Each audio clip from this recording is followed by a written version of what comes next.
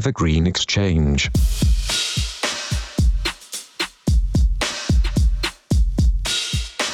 So welcome back to the Evergreen Exchange. Normally we talk about finance and economics. Today's topic is a little different, but I think it's going to be top of mind to a lot of the listeners. Over the last few years, there's two areas that I get asked most about by investors or potential investors. One is cryptocurrency. The latter is cannabis. And before we go any further, I'd like to say that today's episode isn't meant to persuade or dissuade any investors from investing in the cannabis space. Instead, it's an attempt to answer a lot of the questions that I've been fielding for the past few years, and also to expand our listeners' insights into the space. Today's guest is Josh Rosen, not the quarterback of the Miami Dolphins for football enthusiasts. Josh is the CEO of 4Front Ventures, a multi-state operator in the cannabis industry. He has a background in finance and was a portfolio manager at Credit Suisse, as well as an equity analyst. 4Front has a variety of business interests within the industry, which we'll cover throughout this interview. Maybe, Josh, at this time, you could give listeners a brief description of 4Front, what you guys do, and then we could maybe talk about the industry as a whole.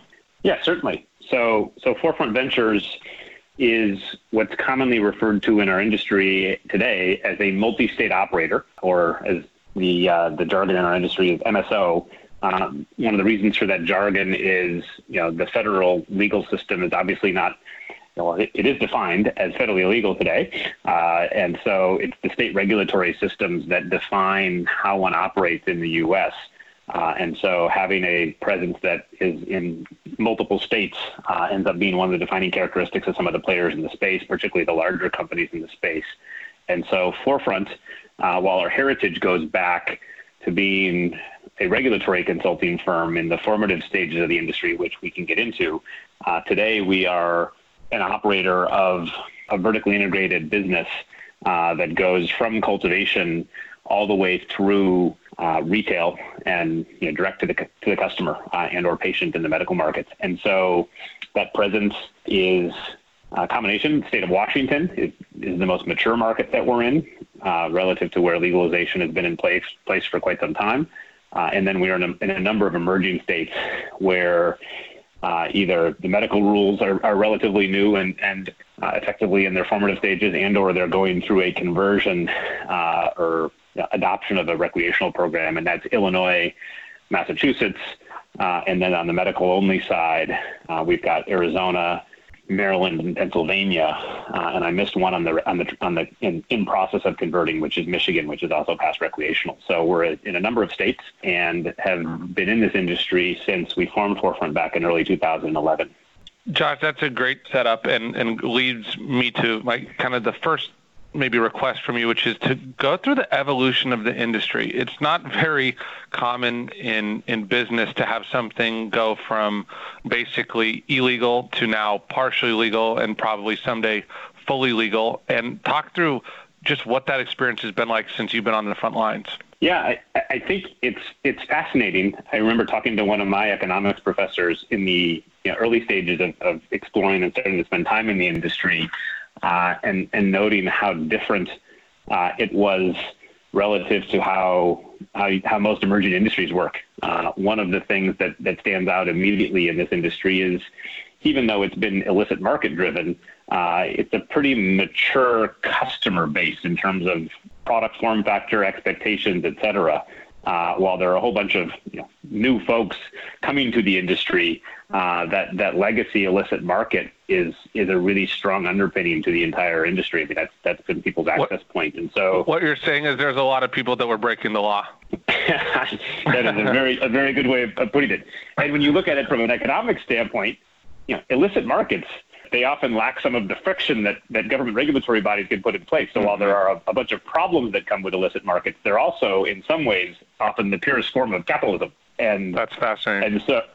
And so you have like California. Actually, Washington's a good example, but California, Washington, Oregon, the places where you had a pretty vibrant cannabis community in the pre-legalization days, you had a pretty advanced ecosystem of illicit market operators. And And that's basically what the biggest tidal wave of this industry and the growth of this industry is that migration from illicit market to regulated market. Mm-hmm. And that's where that's where we sit, that intersection. But with that, and this is why that multi-state operator term is, I think, one of the reasons it's become so prevalent, is every state ends up with its own regulatory overlay. And so we ultimately set up operations in different regulatory environments. And I liken it to, having to operate in Europe as opposed to the U.S., where, each border creates a little bit different regulatory system, potentially a different tax regime, and that bit. So the evolution of the industry has really followed the regulatory migration in the various states, mixed with, commentary from the federal side. So in our early days, we were really cautious about being associated with and or involved with any larger cultivation facilities, because from a criminal liability standpoint in federal law, there are some pretty strict limits on how much you can be in possession of, or how much, if you have an intent to sell or distribute, what that possession looks like. And so in the early days of the industry, back when we first formed Forefront, we actually set up a consulting business in part because we didn't want to do what's frequently referred to in the industry as touch the plant. There was more criminal liability associated with touching the plant than consulting. But even consulting, you'd argue, was still conspiracy to be involved in the industry. And so it's all, gradations of illegal, but that regulatory lens is one that's really driven kind of each evolution of the industry. And so from an investing standpoint, what we've seen happen, and you can look at what stocks trade publicly, specifically on this topic, is because Canada legalized federally, both medical first and then adult use or recreational, the capital markets activity in Canada has been significantly greater. And we now have, NASDAQ and NYSE traded companies that are in the industry, albeit they can't do what we at Forefront do, because the exchanges won't have them if they are, now I'm going to go to that quote, touch the plant, if they are touching the plant in the U.S. And so they are operators in Canada. They operate other places internationally that are federally legal. But they also, what we don't get access to generally is institutional capital. And so that ability for these Canadian firms to have access to institutional capital, and for, the average retail investor to go into their Fidelity or their Schwab account and be able to buy a stock with the ticker symbol WEED, for instance, that threshold has been, or that capability has really been driven by these Canadian players. And now my bias is going to come through, many of which aren't great operators. They've been, interesting capital market stories. They've attracted capital well. They've told the story well, but they've really not executed well. And that execution is because, in part, they didn't, the folks that at least could navigate from the illicit market into the regulated market, that had a lot of history with the product and an appreciation for the fact that you already had a relatively sophisticated consumer. They just were buying it off on the street corner, that you can't just immediately think that big ag or big pharma can replicate that, produce a product that people want. And the Canadians have really struggled to meet their production targets and be efficient and really drive the execution side of their business model, despite being very successful publicly traded companies from an investment standpoint for some time. Sure. I'll come back to that point in a second, but maybe just to summarize, for listeners that might be confused, Forefront is a U.S. company. However, it's traded on the Toronto Stock Exchange, correct? With one correction. We're traded on the Canadian Securities Exchange, which is, we refer to as the CSE, which is a little bit of a sub-exchange. We are also traded on the OTC markets. And so not NASDAQ listed from an exchange standpoint, but we do have an OTC ticker symbol as well. And we're a foreign filer. So we do, because of Canadian law, it's been easier to become a publicly traded company in Canada. And so we file our financial statements on SEDAR, which is similar to the SEC EDGAR system here in the U.S. But we do have quite a bit of trading activity also on the OTC. It's just many brokerage houses don't love OTC market stocks. And then the CSE is definitely quote unquote lesser quality exchange than the Toronto Stock Exchange. The Toronto Stock Exchange is much like the NYSE. They won't allow a company that touches the plant in the U.S. to be listed. Got it. Who are the consumers these days for cannabis? Is it still teenagers behind the school gym? Is it baby boomers that are, getting old and need new ways to deal with aches and pains? How do you guys view the market? I mean, the simple answer is it's everyone. That's probably been what's most surprising to me. I was not a cannabis consumer. In fact, I still prefer bourbon to cannabis by quite a wide margin. Unfortunately, I am a firm believer in, the harms of alcohol are significantly greater than the harms of cannabis. I choose that sin on a recreational basis. But that said, the consumer of cannabis, if you were to just look at the raw demographics, particularly in the states where you've seen the migration, in Washington's a good example, where you've seen the migration to the regulated market in larger, there's still a vibrant illicit market in Washington. The tax structures kind of implicitly make sure of that. But that migration to the regulated market, it is not so much the teenagers behind the school, but it is definitely skews to the younger male audience is still the heaviest consumer of cannabis. But I think as the wellness elements of cannabis finally start coming into the light, which we're seeing now, and I think a lot of people see this just through CBD, which we can spend a minute or two on later, but even THC has a lot of therapeutic benefits attached to it that are becoming much clearer. Those therapeutic benefits of cannabis, the multiple cannabinoids, so THC and CBD being two cannabinoids, but there are many others, and the terpenes, what goes into the entire flower, for instance, and the wellness attributes of that, I think is bringing a whole new audience into cannabis. Many of them not wanting, any element of the quote unquote high that goes along with marijuana. Right. And that thread is now very baby boomer driven. My mother's a good example of someone who, relative to navigating sleep, has had some success with cannabis. And so, we are seeing a greater migration from a consumer standpoint. I think it's such a good point. I mean, everyone thinks about the cannabis industry as how people are using it to, recreationally smoke weed, right? And yet I think about, I watched my parents buy CBD oil for their dog who was sick. I've watched guys that I played basketball with rubbing on the backs of their knee. And so I think the market is probably even bigger than people probably anticipate. I think that's probably what's most interesting to me. So the mission side of Forefront, and we have pretty strong advocacy roots, and I am a firm believer that that prohibition is in this industry particularly, but in many places is kind of a massive problem relative to the actual outcomes, despite what often are good intentions. And marijuana is a prime example of that. And so just providing legal access and getting this product off the illicit market provides plenty of motivation for our team to just drive forward. But coming into this, I had no idea the depth of the therapeutic benefits. And that's just, to me, added to the injustice of prohibition and the scheduling of this drug, because it's prevented so much research. And it's so frustrating when, going back to my mother, it's so frustrating to not have a great answer to, what is the best product mix or what's the best form factor to handle sleep. And we're still dealing with anecdotes. The anecdotes are getting better. And the knowledge base is getting better, but it's still, relative to where science would normally be, with something like this, it's crazy. And I think that the anecdote that I'd leave at this point with is one that I always found, in the early days of my education in this industry is, if research or if like expeditionists deep in the Amazon stumbled across this plant today, and it was a brand new discovery, it would be amazing all of the things that would come out of it, and how it would be handled and embraced and dealt with.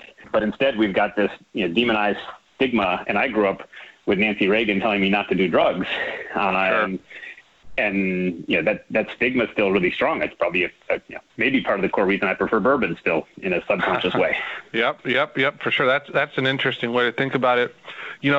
I think that I don't know if you could say most people, but I think a lot of people are certainly aware of the emerging, potential therapeutic benefits of cannabis. But one thing that hasn't been getting the same positive press is vaping. And maybe you could talk a little bit about what you see I think certainly talk about, how it's impacting your industry, your opinion on it, maybe its use by kids. Just, that is one thing that I think is having a negative effect on cannabis stocks broadly, whether right or wrong. Yeah, I agree with the effect and, frankly, the potential impact on how politicians view cannabis. There are a couple of threads here, and they're just so we're clear, the complexity around vaping from a science standpoint is very high. And so the idea, and if you go back to, and I'm going to hit the nicotine side for a minute, the tobacco side, sure. If you look at Juul, but going way back before Juul, vaping has now been around for nicotine for a long time. And the regulatory standards that the FDA has in place that match the heating element to the tobacco and what's a cutting agent. So the cutting agent frequently used, at least in tobacco or nicotine products, are PG or VG, propylene glycol or something along those lines. And that's the cutter that gives it the right viscosity so that the oil in the cartridge hits the heating element and vaporizes. Mm-hmm. And what's important to remember is it's a very different process, and it effectively creates like an aerosol. It's a very different process than boiling. And the science here, and I'm going out over my skis, but the science maps that heating element to the ingredients so that you never take the temperature too high because you get bad outcomes. And you use cutting agents. And those cutting agents now for tobacco have been used for a long time. And so what we're seeing right now in the media is something that's much more acute. These aren't people that have been vaping for 20 years developing cancer, lung cancer type stuff. This is a much more acute. They're effectively, and I think some of the research that just came out within the last day or two is some of the autopsies now that we're seeing this is much more like a chemical burn in the lungs than even, fatty oil building up in the lungs, for instance. And so what I feel pretty strongly about at this point, and this is where we're going to come back, is this is predominantly, if not completely, an issue that is because of prohibition, not that should lead to more prohibition. Right. In terms of the vaping illnesses, there's a separate topic that merits a lot more attention, which ties back to Juul. But as it relates to the current media storm around the lung health, what we're seeing is a preponderance of illicit product that doesn't have the regulated environment attached to it. Right. These aren't groups with liability insurance even. They're not having to be thoughtful about that quality assurance in the same way. That's where we're seeing these issues show up almost exclusively. I mean, there's some talk about where else they might be, but it all stems from the fact that we don't have a regulated system. And so, right. And then seeing politicians come out and say we should ban vape, it's like, so you should send more people to the illicit market? Nicotine. Nicotine's highly addictive on a relative basis. And so it's not like you ban vaping and people are they going back to cigarettes or, anyhow.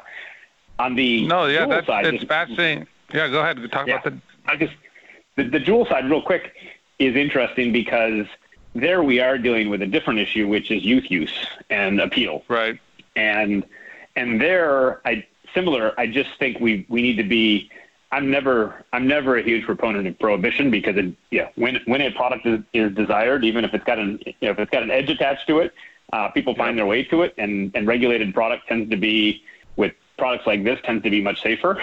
I think one of the bigger issues that the vaping companies have had with kids is the dosing aspect of it and the amount of nicotine present. And, so people want to move away from the flavors and that part and make it less appealing to kids. But I think the appeal to kids is still broadly much like the appeal to cigarettes when I was a kid. It's a little edgy. Right. It's cool. There's a cool element that comes into play, like whether it's strawberry the fruit punch flavored or Captain Crunch flavored is less important than just the appeal of doing something different and what the other cool kids are doing. I just don't think you lose that. So I think tying it back to how you titrate and dose becomes more important, because from what I've heard, and this is me just speaking like a regular consumer now, I'm not an expert on any of the Juul-oriented stuff, is the amount of nicotine consumed through Juul versus just smoking a cigarette is pretty massive. Mm-hmm. And I mean, from an investor standpoint, if you're going to look at the world and say, I'm really worried that the cannabis industry is going to be negatively impacted by regulation on vaping. I mean, I would feel comforted knowing, well, then that means that you're also going to punish big tobacco, and we all know how hard that could be. Oh, I agree. I don't think you can see. I think you're going to pretty quickly see the knee-jerk reaction has been, and Governor Baker in Massachusetts was, I think, the first to kind of push aggressively on it, was to we're going to ban vapes for 4 months, and it was tobacco and cannabis in a state with regulated cannabis, and he's already being sued by the vape shops. And I think we're going to see that stuff play out really quickly now, because there's a lot of harm created when you kind of go to instant prohibition. And much like you said, and you're starting to hit the tobacco side of the equation, which is a very big side. And I think the science is pretty settled that outside of this issue, which seems fairly unregulated, vaping is preferable to smoking a cigarette.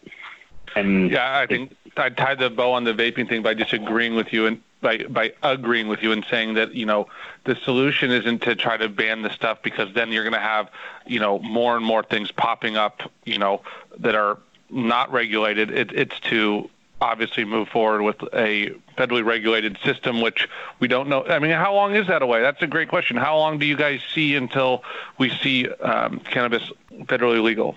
Yeah, it's a great question. Let me check my crystal ball on my desk over here. All right. So what I would say, so right now we're actually the policy that's front and center in our industry is called the SAFE Act, and that just is a safe harbor for commercial banks to work in the industry. So this industry, because it's federally legal, has a lot of friction in some unusual places, banking being one of them. So we, for instance, we operate in a number of states.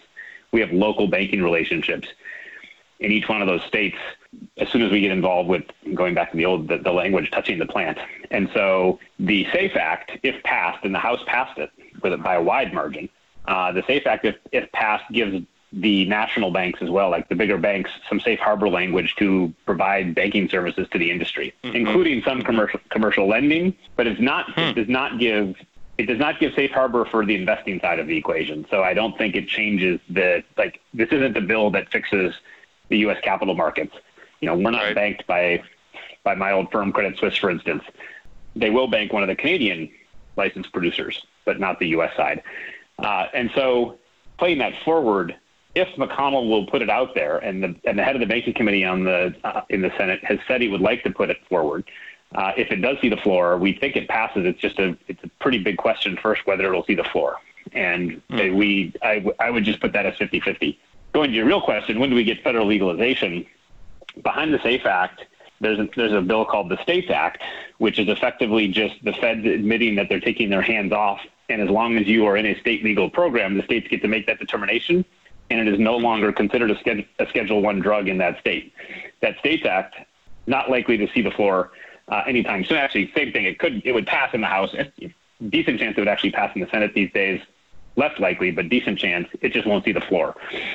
All that said, my personal view is that post-conventions next 2020, next year, so end of June, I think, are when the political conventions are in the presidential cycle, when the Democrat candidate is now official, this issue is going to become topical.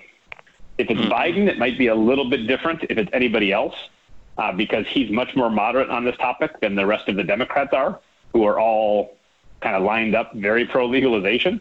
I think because this is actually an issue that has bipartisan support and is a populist issue, there is a reasonable chance that Trump, from a political strategy standpoint, tries to take the thunder away from the Democrats and does something on the executive branch side to enable this to move faster. And because I agree with you. Yeah. Go ahead. And so I don't know how to handicap that, but we think that is a realistic possibility come late summer, early fall. And we think that is probably maybe the most meaningful catalyst relative to capital flows in the space, where institutional capital can start to participate, and where U.S. strategics, Altria being an example of a company that's made an investment in one of the Canadian companies but hasn't been able to invest in the U.S. Sure. The big U.S. strategics can also play in the U.S. as these laws start to gain some momentum. So that's another perfect segue. So I view it as there's two monumental things that change in the U.S. cannabis industry when you get federal legalization. I mean, maybe three. Regulations, one. 2 is a tax change that you should talk about with investors. And then 3 is the entrance of, what is it? Does this eventually become an industry that's owned by Altria, Constellation Brands, all the big tobacco and alcohol companies? Or do you see, companies that are new to, cannabis becoming self-sustaining and powerhouse players? Yeah, I mean, it's a great question. I think the unpacking the regulatory side of that, it will be very interesting to see what federal regulations actually look like. Right now we're all state to state regulatory. We don't have the FDA that checks our labeling and packaging, for instance. And so that overlay is one that we're going to have to. It's one of the negatives that'll come with legalization for the players in the space today. Is how do the feds decide to regulate this? And that actually dovetails into taxation. Today there's a provision in the tax code called 280E that really deals with, for lack of a better term, drug trafficking, illegal drug trafficking. And so the way taxes work for cannabis dispensaries in the U.S., particularly on the retail side, is it's really an unfavorable tax environment. As soon as you fix legalization, 280E goes away for our businesses because it specifically is a provision about doing things illegally. And so you guys don't get a write-off. Is it SG&A? You guys don't get a write-off? That's correct. Right. That's all over overhead costs. It's a pretty big expense. Yes, it's instant profitability booster for any business that's already that's currently functioning. Correct. It should be very helpful. It also, now we do think that there's probably some federal excise tax that comes into play at some point, much like we see in alcohol and tobacco. But yep. Frankly the complexity around 280E, we would take the trade out for an excise tax instantly. And so that tax change is real. And then that consumer question you ask, I don't have a great answer for other than I think all of the above. So, when you look at the largest players in alcohol and in tobacco, there's several $100 billion of market cap just amongst like the top 5 of each of those categories. And they don't, tobacco and alcohol, for variety reasons, don't interplay that much in terms of the companies. In our industry, sure. I think we're going to see a mix, in part because of the form factor flexibility. I mean, cannabis has a very significant form factor. Shows up in edibles, obviously shows up in oil and vaping, and then is very smokable. And so the flexibility attached to it. So the better operators that are profitable or have access to capital markets themselves and like their own growth prospects, there's a chance they may choose to stay alone and simply perform and create, the next brand, the next successful, consumer company at scale. And at the same time, there's going to be a pretty massive incentive, depending on price points, for probably big alcohol first. If you were going to order this, I think big alcohol probably has, in some ways, the most to lose relative to the emergence of cannabis, big tobacco being behind that. And actually, I don't think you'll see this happen from a transactional standpoint, but I think pharma has a very interesting position in all this because of as more and more comes out about the therapeutic benefits of cannabis, where cannabis can replace. We've definitely seen enough anecdotes and some research out there that opiate use goes down in legal states. Right. Right. Wow. And so it's that replacement element of it is kind of a wild card. So that's interesting when you think about cannabis as a whole. You include the medical side. It's obviously, like you said, it is possible that companies from different areas that we might not expect would emerge to be big players. One of the questions that I have some people that I know in the industry. I've done some due diligence over the years for clients. I've debated this and be interested to get your point. Do you equate it to if you think about wine? With wine, you have, massively different price points. You have boxed wine, then you have people that are collecting wine that's, hundreds, if not thousands of dollars, and it's very unique and it's very cultish. It's very brands are very fragmented. And then maybe the other side of the scale is like cigarettes. Like cigarettes kind of taste the same, and there's like 5 brands, and you smoke one of the 5. Where do you, and maybe beer somewhere in between, in terms of like a market makeup. How do you see marijuana and cannabis, and I know you're going to probably talk about form factor, but how do you see it eventually shaping out? It's a great question. I mean, I definitely have a strong opinion. That's strong is the wrong word. It's a strong opinion, but it's not recognizing how hard this is to know in terms of how it shakes out. But right.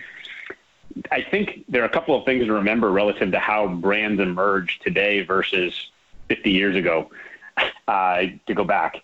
And I think tobacco and beer, the emergence of Budweiser and Miller as an example, I think outside of the Super Bowl today, where else do you get an audience that's watching TV at its scheduled time and watches the commercials? And right. I think what I'm getting at is advertising now is so much more targeted and so much less, it's still national in scope, but it's so much less national and has so much less national reach in the natural sense. And that allows for brands to get built in a much different way than might have been the case 50 years ago, if I'm going back too far. And so I think when we think of the emergence of Budweiser and Miller and then compare it to cannabis, we have to understand that targeted advertising is so much cheaper today and so much easier and so much, just better to execute with social media and other access points, and the fact that TV, most people watch without commercials these days.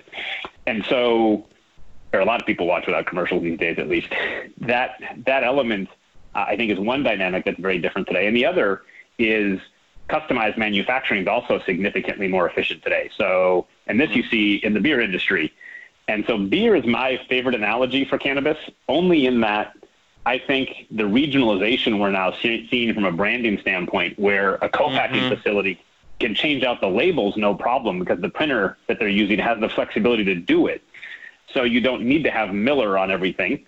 You can have 26 different brands have a very similar product coming off the shelves, but have it be very regionally specific. And so I think that element of the beer industry, where you go into the general grocery store these days and it's like a rainbow of colors that faces you, is probably most analogous, mixed with this piece relative to beer.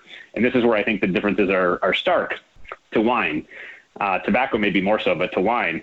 Other than the consummate, very, very niche connoisseur, we think the price points aren't like multiples higher for better product versus lower tier product. And in beer, you'll often get somewhere between a 20 and a 50 or 60% premium. Sure. In wine, and in wine you could have 600%, 6,000. Yeah. Exactly. You get the massive. I agree with that. Yeah, that's fascinating. There are some very, very niche specialty beers where you get some massive premiums, but that's just like there are going to be some certain growers that have a connoisseur product and there's only so much of it because it's scarce that, you get that 500, 600, 800% markup.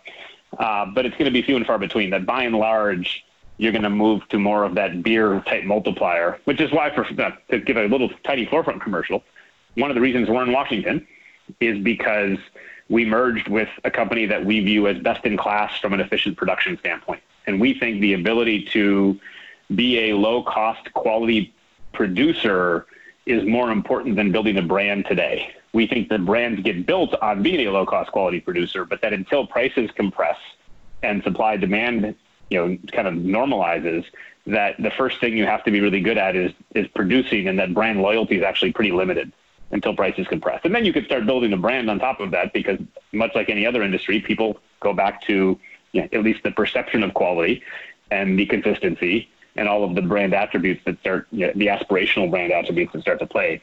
But for us, we focus a lot on that, on being a low-cost quality producer. I apologize for taking so long to get to this topic, which is something that the industry is, anyone that follows this is probably yelling for me to be asking about, which is pricing. It seems like there's no floor in pricing. And what's the only thing that's a little bit surprising to me, and I'm sure you have a great answer for this, is, it seems like these when all these licenses first came out, there was this gold rush, all these companies like, hey, we're going to grow marijuana. And then they all realized for one reason or another, it was harder than they thought. The businesses didn't pencil. They weren't as good at it. You had suits rushing into, who didn't know anything about growing. And then you had growers who knew nothing about business, and it's giant train wreck, right? And so you'd think that would eventually lead to businesses shutting down and supply constricting and prices stabilizing, but it seems like we're not in that scenario. We're in sort of still in a downward spiral. Says somebody in the state of Washington, right? I say that because that is exactly the experience that Washington went through. It's not terribly different than the experience Colorado's gone through. Oregon's in a similar place. What I would say is that's a very, very different environment than Massachusetts for us, for instance. And so pricing ends up being this question of what your regulatory environment looks like and what gets supported. But let's use Washington and then migrate. Washington, what you just described is accurate. Prices compressed. A lot of the original, so if you look at the transition from medical to recreational in the state of Washington, a lot of the original medical players that frankly probably grew higher quality product at smaller scale than some of the larger players that are there today, but they couldn't compete as prices compressed. And that price compression happened and there was an oversupply, in part because it was an administrative process to get licensed. It was very easy. Capitalism was really, really quick in Washington. It kicked in, limited regulatory barriers, pretty high tax environment, but limited regulatory barriers. And you had a whole bunch of people chase that gold rush. And what we're seeing today, and our chief operating officer, Leo, who grew up in Bellevue, Leo would tell you he's been able to get price back for the first time in a few years, and that the shakeout finally seems to have settled. And so prices haven't come down for a little bit now, and we're beginning to see the ability to take a little bit of price again because it got oversupplied. And it's not terribly different than a typical commodity cycle, particularly commodities where it takes a while to get your operation up, and there's a decent amount of capital to build your supply chain, and then unfortunately for many, by the time they get that supply chain up and running and productive, the market price structure has changed mightily on them, and you get overcapacity, and that's largely what happened. I think what we're seeing in a lot of eastern states, and now I'm going to go to Massachusetts as an example, where it's really, really supply constrained relative to the amount of both retail outlets as well as the amount of actual products on the shelves, is similarly, it actually takes people a while to get their operations dialed in. Growing product is harder than one would think. And having that performance has been a challenge, which limits the supply.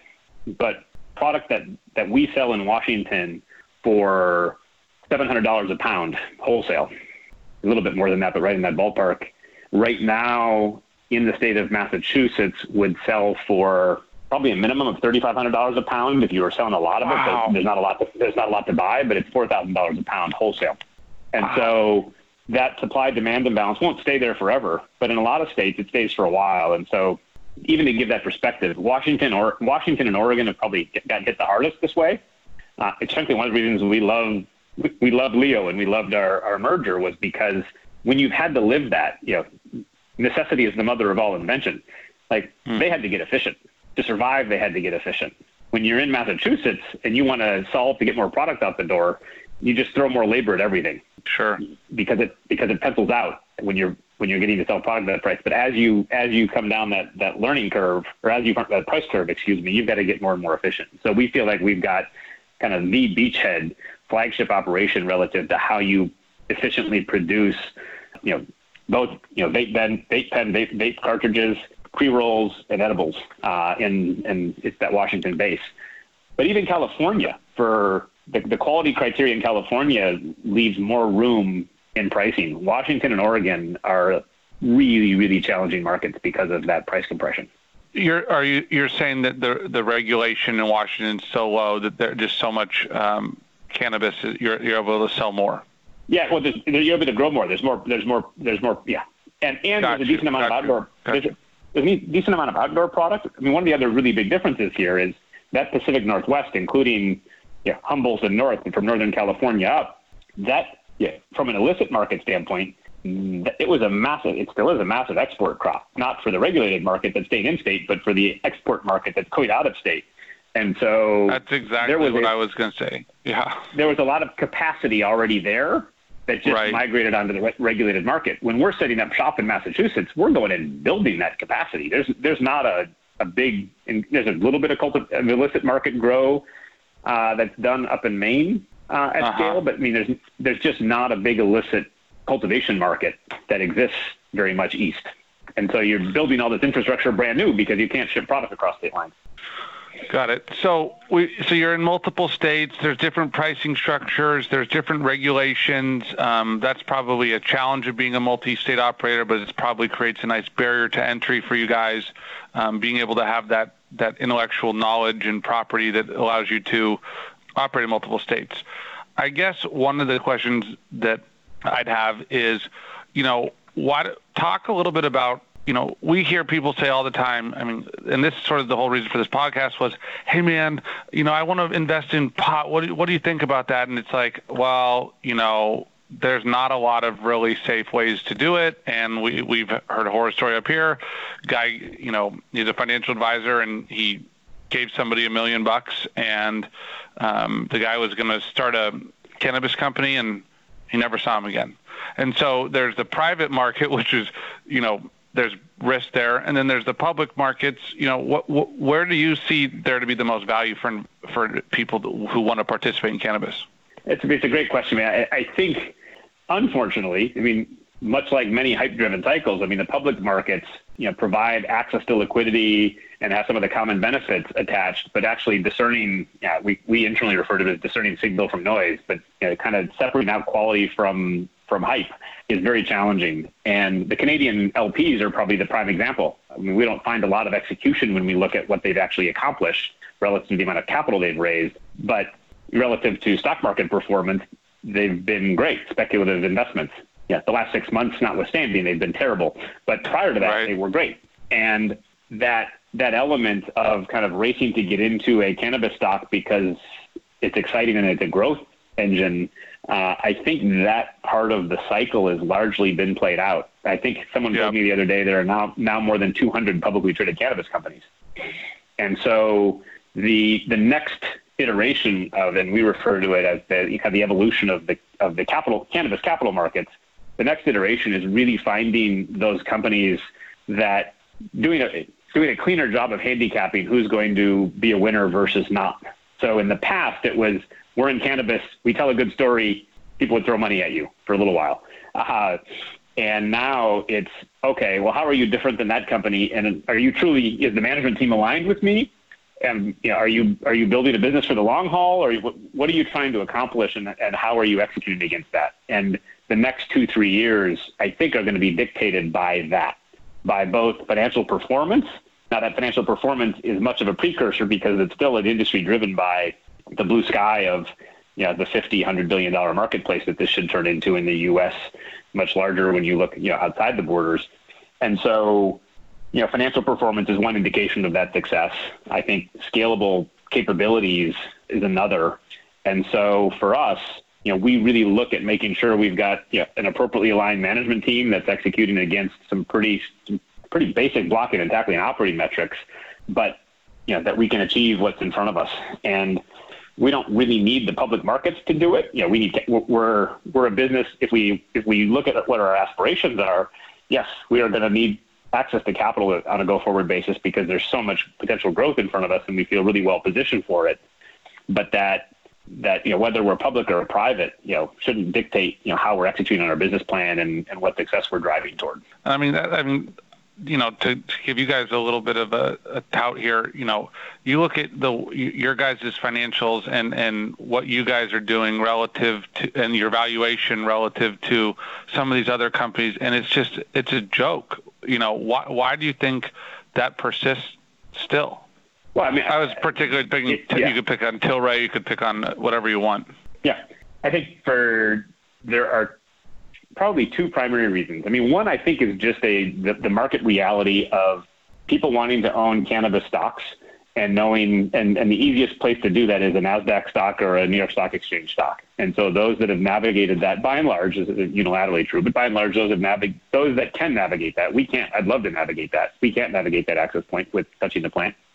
But those that have done that, Tilray being a prime example, have benefited to a degree that's a little, kind of makes you scratch your head, but they've benefited. The other, I think, just relates to those, we're seeing the tail end of it. Bruce Linton, who was the CEO of Canopy Growth, which is the largest of the publicly traded cannabis companies, he was let go.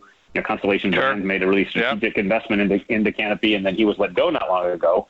But he really represents, to me, the last iteration of cannabis companies, which was very, let me paint the big picture for you. Let me tell you why this industry is going to be so big.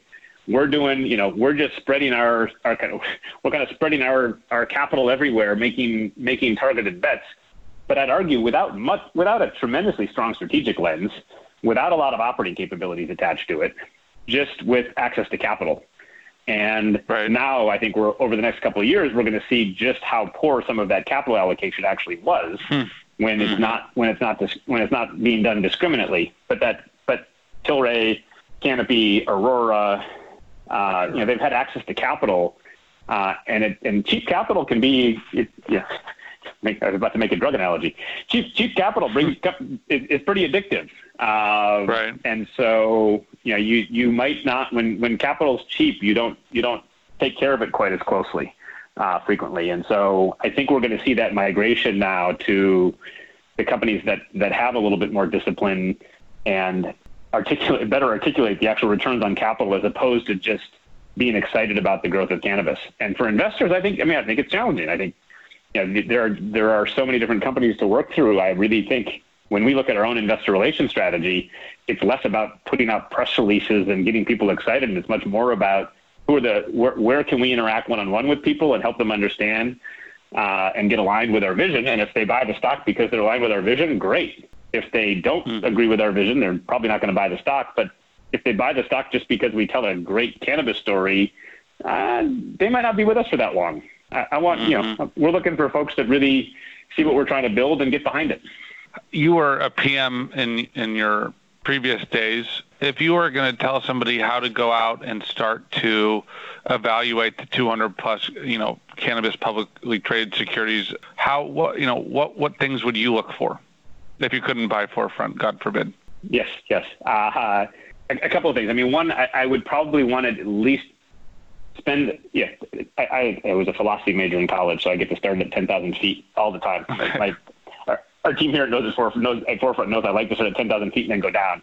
And sometimes I go down real fast. But at 10,000 feet, I think you have to understand the regulatory environment and just to have a lens on what you're investing in and where and how they participate in that regulatory environment. So to me, let's just assume that we've done some work. We understand, for instance, this company that is generating a meaningful amount of profits is in Florida, and that's their dominant presence. And here's I need to have an opinion on Florida if I'm gonna invest in this company because that's really the driver. And I'm using a specific example in this case. But that element of knowing kind of where you fit from a regulatory standpoint and the opportunities that are in front of that company, I think is very important. And then second, and I weigh this more than most, but it goes back to my investing days. What is my alignment with the management team and the executive team that's there?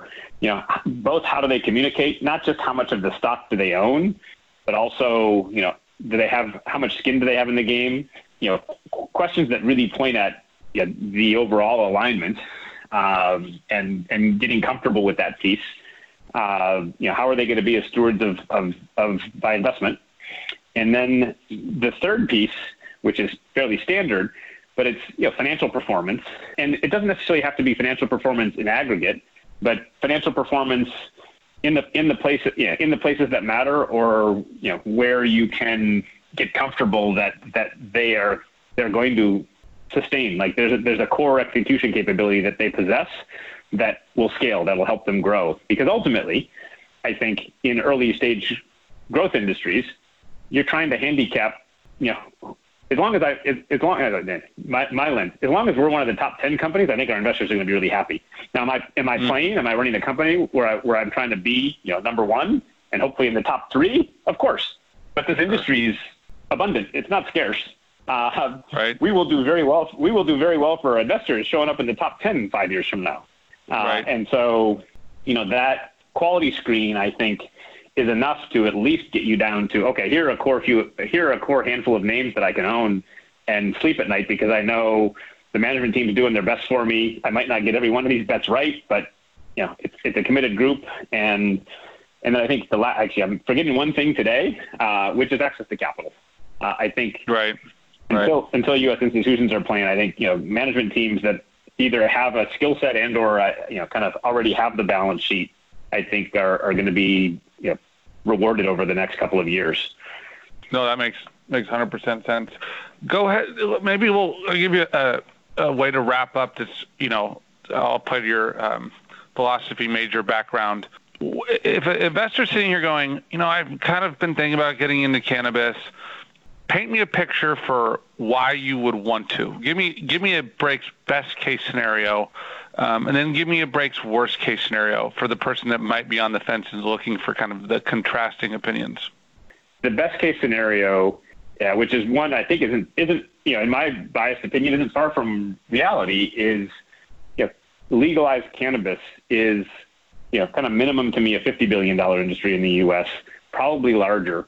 I think it is that type of growth with scale is really unusual. There aren't many examples outside of some specific technology growth where that growth it's just coming. And I try to tell people this, like Massachusetts as an example. Massachusetts was maybe a little bit over $100 million medical marijuana market. Massachusetts, within 2 years, is probably $1.5 billion to $2 billion end market for legalized cannabis. Washington, going back to that state, is $1.5 billion market today. And so that growth is coming.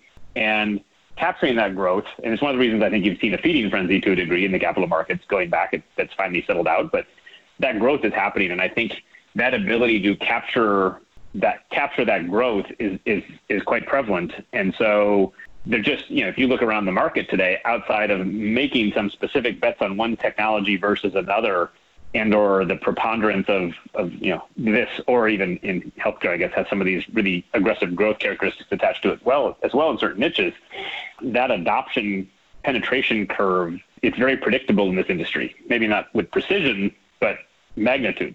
And that's what makes cannabis so exciting, is it's coming. And then you mix that with just the form factor elements, the complexity of cannabis compared to some of the other, the tobacco alcohol comparisons, the therapeutic benefits. There's just so many different directions it can go. It provides a lot of opportunities. Frankly, one of the bigger challenges of the management team is there's so much blank canvas here and blank space to work with. It's prioritizing which opportunities you really want to put your muscles behind. Right. Right. And so the positives I think are almost self-explanatory. And it just comes back to execution. The negatives, I think almost the black swan event here is some really, really antiquated federal legalization structure. And I think unlikely, because I think the states will just stick with their state regulatory systems and people will still just be out of compliance with federal law if the feds get too aggressive with that. But we hear talks of certain, like Pennsylvania has if you ever shop for liquor in Pennsylvania, you got to go to a liquor store, like a Pennsylvania state-run liquor store. Like Ontario's like that as well. We've heard some rumors of certain states. In fact, Pennsylvania just had one little political faction, we don't think it has any traction, that proposed a state-run retail environment. That type of thing can be really impactful to at least to certain the certain players that are involved in that state or that location. So to me, the kind of the larger exogenous events here are regulatory driven and unpredictable. But as I said, I mean they're pretty low probability at this point for me. Got it.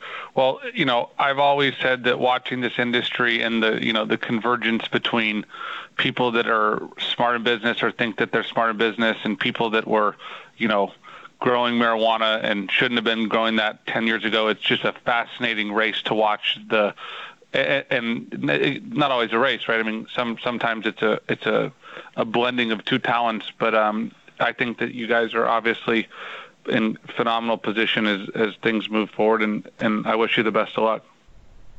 Yeah, no, that is appreciated. And you articulated something that is core to us.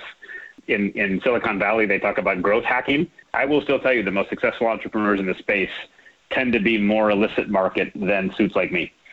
And that hybridization of, it's not the illicit market that can't structure a contract. It's the really, really smart illicit market folks. But that hustle, that growth hacking, that understanding of supply chain is just such a critical factor for understanding immature markets. It's fascinating to see. So anyways, that last little bit kind of struck a chord, because it's something we internally talk about a lot, which is, have respect for where this industry came from and where it comes from.